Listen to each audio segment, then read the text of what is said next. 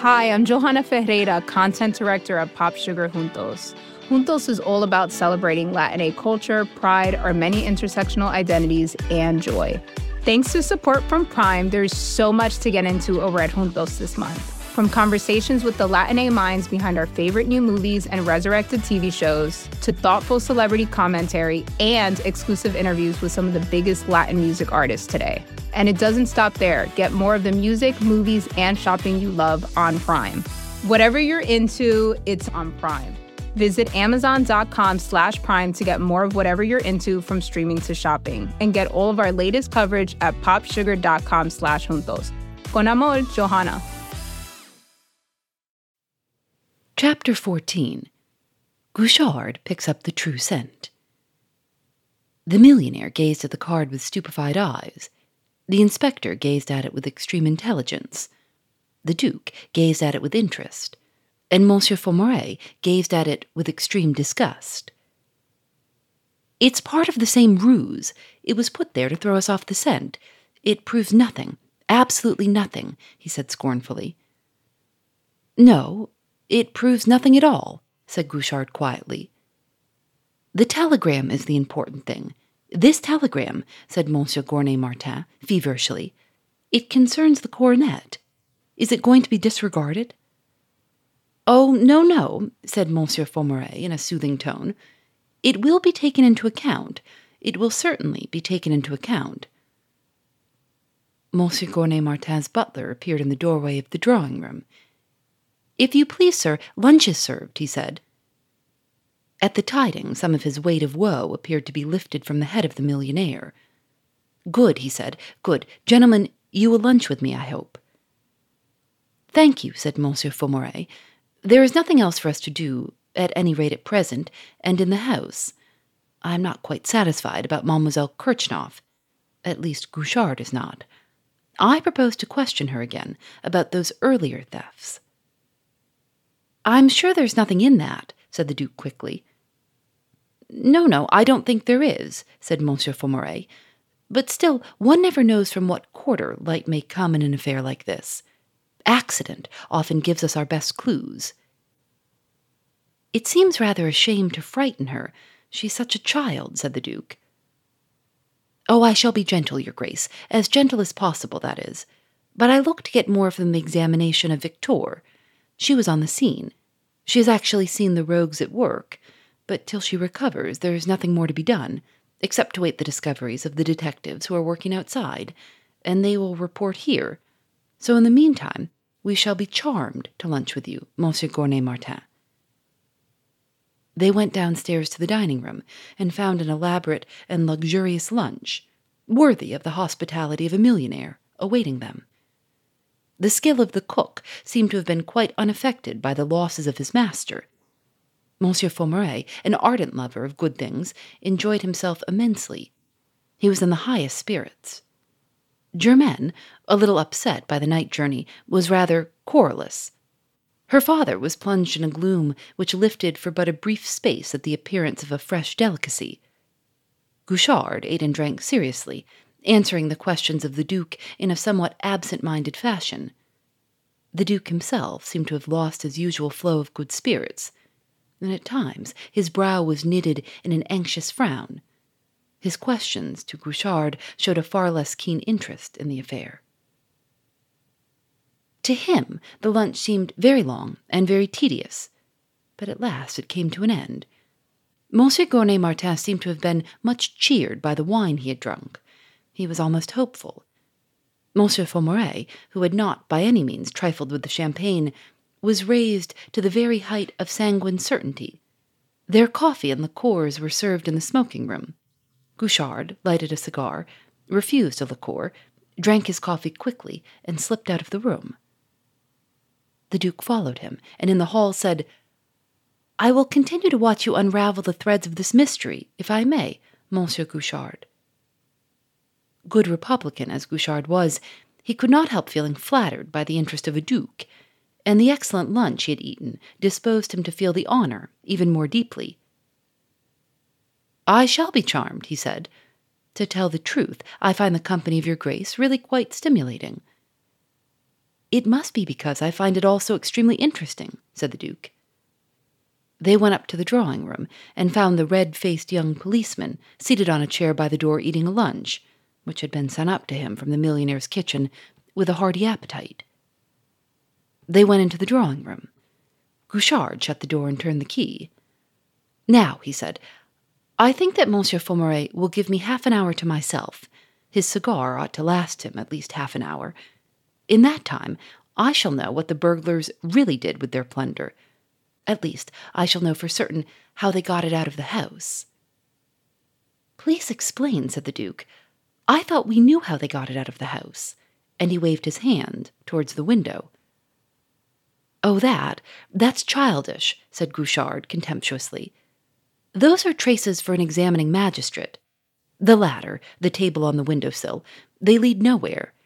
The only people who came up that ladder were the two men who brought it from the scaffolding. You can see their footsteps. Nobody went down it at all. It was a mere waste of time to bother with those traces." "But the footprint under the book," said the Duke. "Oh, said Gouchard. "One of the burglars sat on the couch there, rubbed plaster on the sole of his boot, and set his foot down on the carpet. Then he dusted the rest of the plaster off his boot and put the book on top of the footprint." "Now, how do you know that?" said the astonished Duke. "It's as plain as a pikestaff," said Gouchard. "There must have been several burglars to move such pieces of furniture. If the soles of all of them had been covered with plaster, all the sweeping in the world would not have cleared the carpet of the tiny fragments of it. I've been over the carpet between the footprint and the window with a magnifying glass. There are no fragments of plaster on it. We dismiss the footprint. It is a mere blind, and a very fair blind, too, for an examining magistrate." "I understand," said the Duke. "That narrows the problem, the quite simple problem, how was the furniture taken out of the room? It did not go through the window down the ladder. Again, it was not taken down the stairs, and out of the front door or the back. If it had been, the concierge and his wife would have heard the noise. Besides that, it would have been carried down into a main street, in which there are people at all hours. Somebody would have been sure to tell a policeman that this house was being emptied. Moreover, the police were continually patrolling the main streets, and, quickly as a man like Lupin would do the job, he could not do it so quickly that a policeman would not have seen it. No, the furniture was not taken down the stairs, or out of the front door. That narrows the problem still more. In fact, there is only one mode of egress left." "The chimney!" cried the Duke. "You've hit it," said Gouchard with a husky laugh. "By that well-known logical process, the process of elimination, we've excluded all methods of egress except the chimney." He paused, frowning in some perplexity, and then he said uneasily, "What I don't like about it is that Victoire was set in the fireplace. I asked myself at once, what was she doing there? It was unnecessary that she should be drugged and set in the fireplace. Quite unnecessary." "It might have been to put off an examining magistrate," said the Duke. "Having found Victoire in the fireplace, Monsieur Faumarez did not look for anything else." "Yes, it might have been that," said Gouchard slowly. "On the other hand, she might have been put there to make sure that I did not miss the road the burglars took. That's the worst of having to do with Lupin. He knows me to the bottom of my mind. He has something up his sleeve, some surprise for me. Even now, I'm nowhere near the bottom of the mystery. But come along, we'll take the road the burglars took. The inspector has put my lantern ready for me." As he spoke, he went to the fireplace, picked up a lantern, which had been set on the top of the iron fire basket, and lighted it. The Duke stepped into the great fireplace beside him. It was 4 feet deep, and between 8 and 9 feet broad. Gouchard threw the light from the lantern onto the back wall of it. 6 feet from the floor, the soot from the fire stopped abruptly, and there was a dappled patch of bricks, half of them clean and red, half of them blackened by soot, 5 feet broad and 4 feet high. "The opening is higher up than I thought," said Gouchard. "I must get a pair of steps." He went to the door of the drawing-room and bade the young policeman fetch him a pair of steps. They were brought quickly. He took them from the policeman, shut the door, and locked it again. He set the steps in the fireplace and mounted them. "Be careful," he said to the Duke, who had followed him into the fireplace and stood at the foot of the steps. "Some of these bricks may drop inside, and they'll sting you up if they fall on your toes." The Duke stepped back out of reach of any bricks that might fall. Gouchard set his left hand against the wall of the chimney-piece between him and the drawing-room, and pressed hard with his right against the top of the dappled patch of bricks.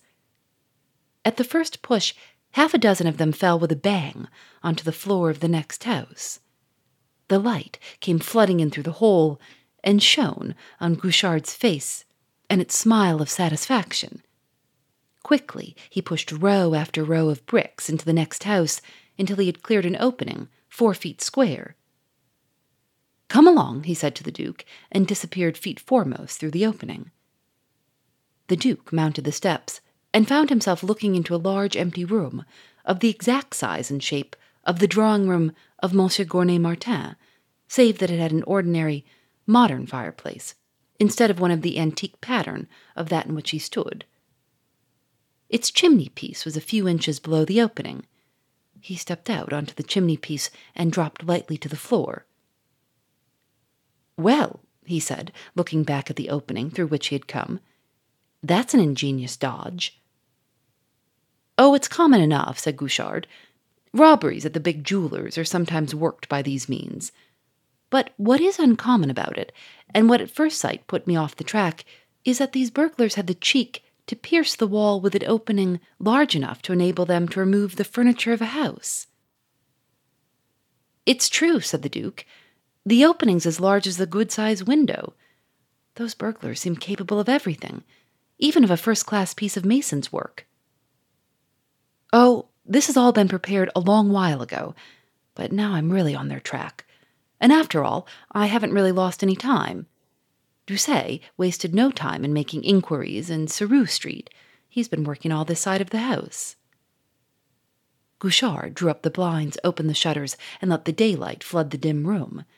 He came back to the fireplace and looked down at the heap of bricks, frowning.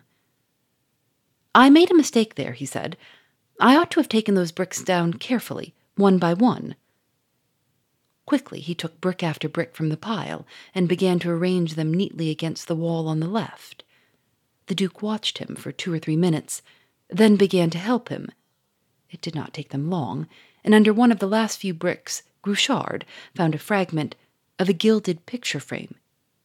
"Here's where they ought to have done their sweeping," he said, holding it up to the Duke. "I tell you what," said the Duke, "I shouldn't wonder if we had found the furniture in this house still." "Oh, no, no," said Gouchard. "I tell you that Lupin would allow for myself or Ganimard being put in charge of the case, and he would know that we should find the opening in the chimney. The furniture was taken straight out into the side street onto which this house opens." He led the way out of the room, onto the landing, and went down the dark staircase into the hall.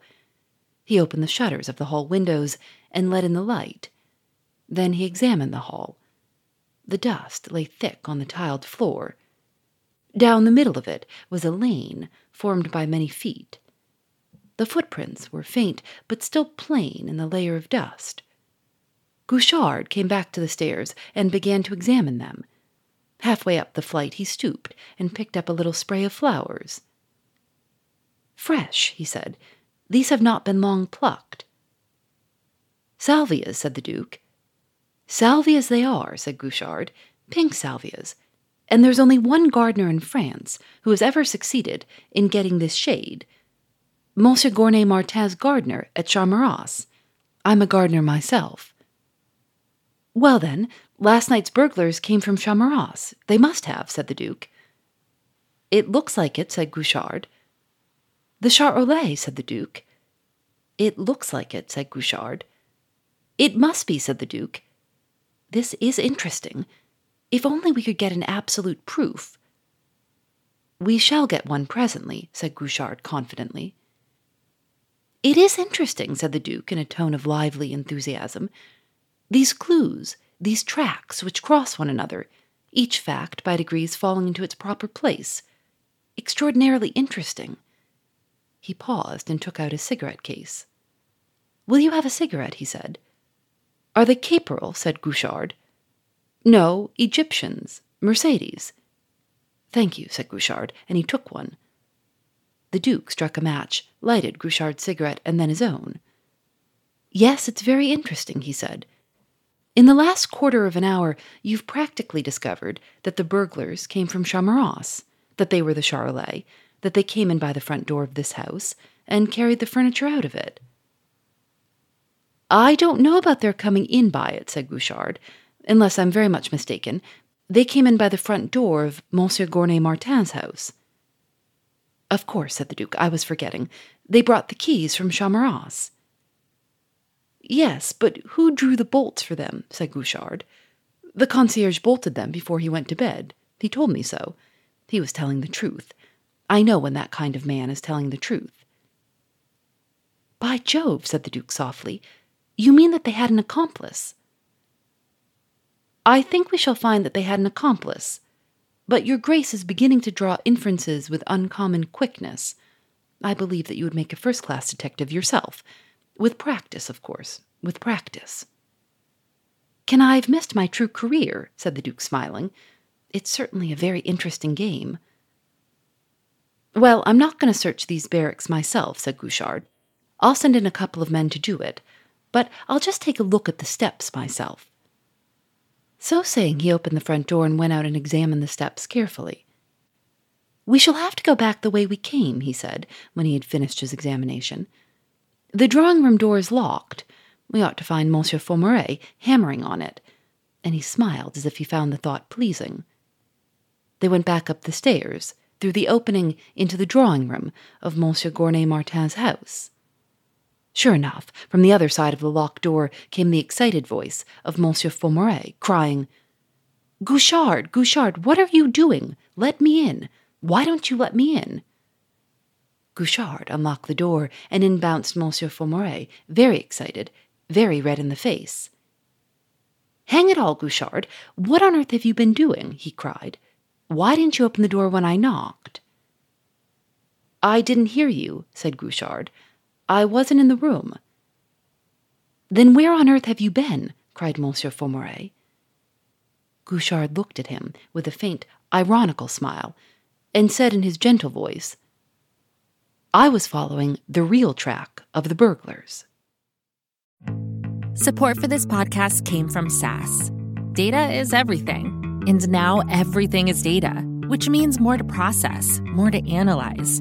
And now more than ever, speed to answers matters. So how do you produce those answers as fast as the world produces data? With SAS Viya, the quickest way from a billion points of data to a point of view. It's a more productive data and AI platform that helps you get more done. Learn more today at sas.com/VIYA. Phoebe Reads a Mystery is recorded in the studios of North Carolina Public Radio, WUNC.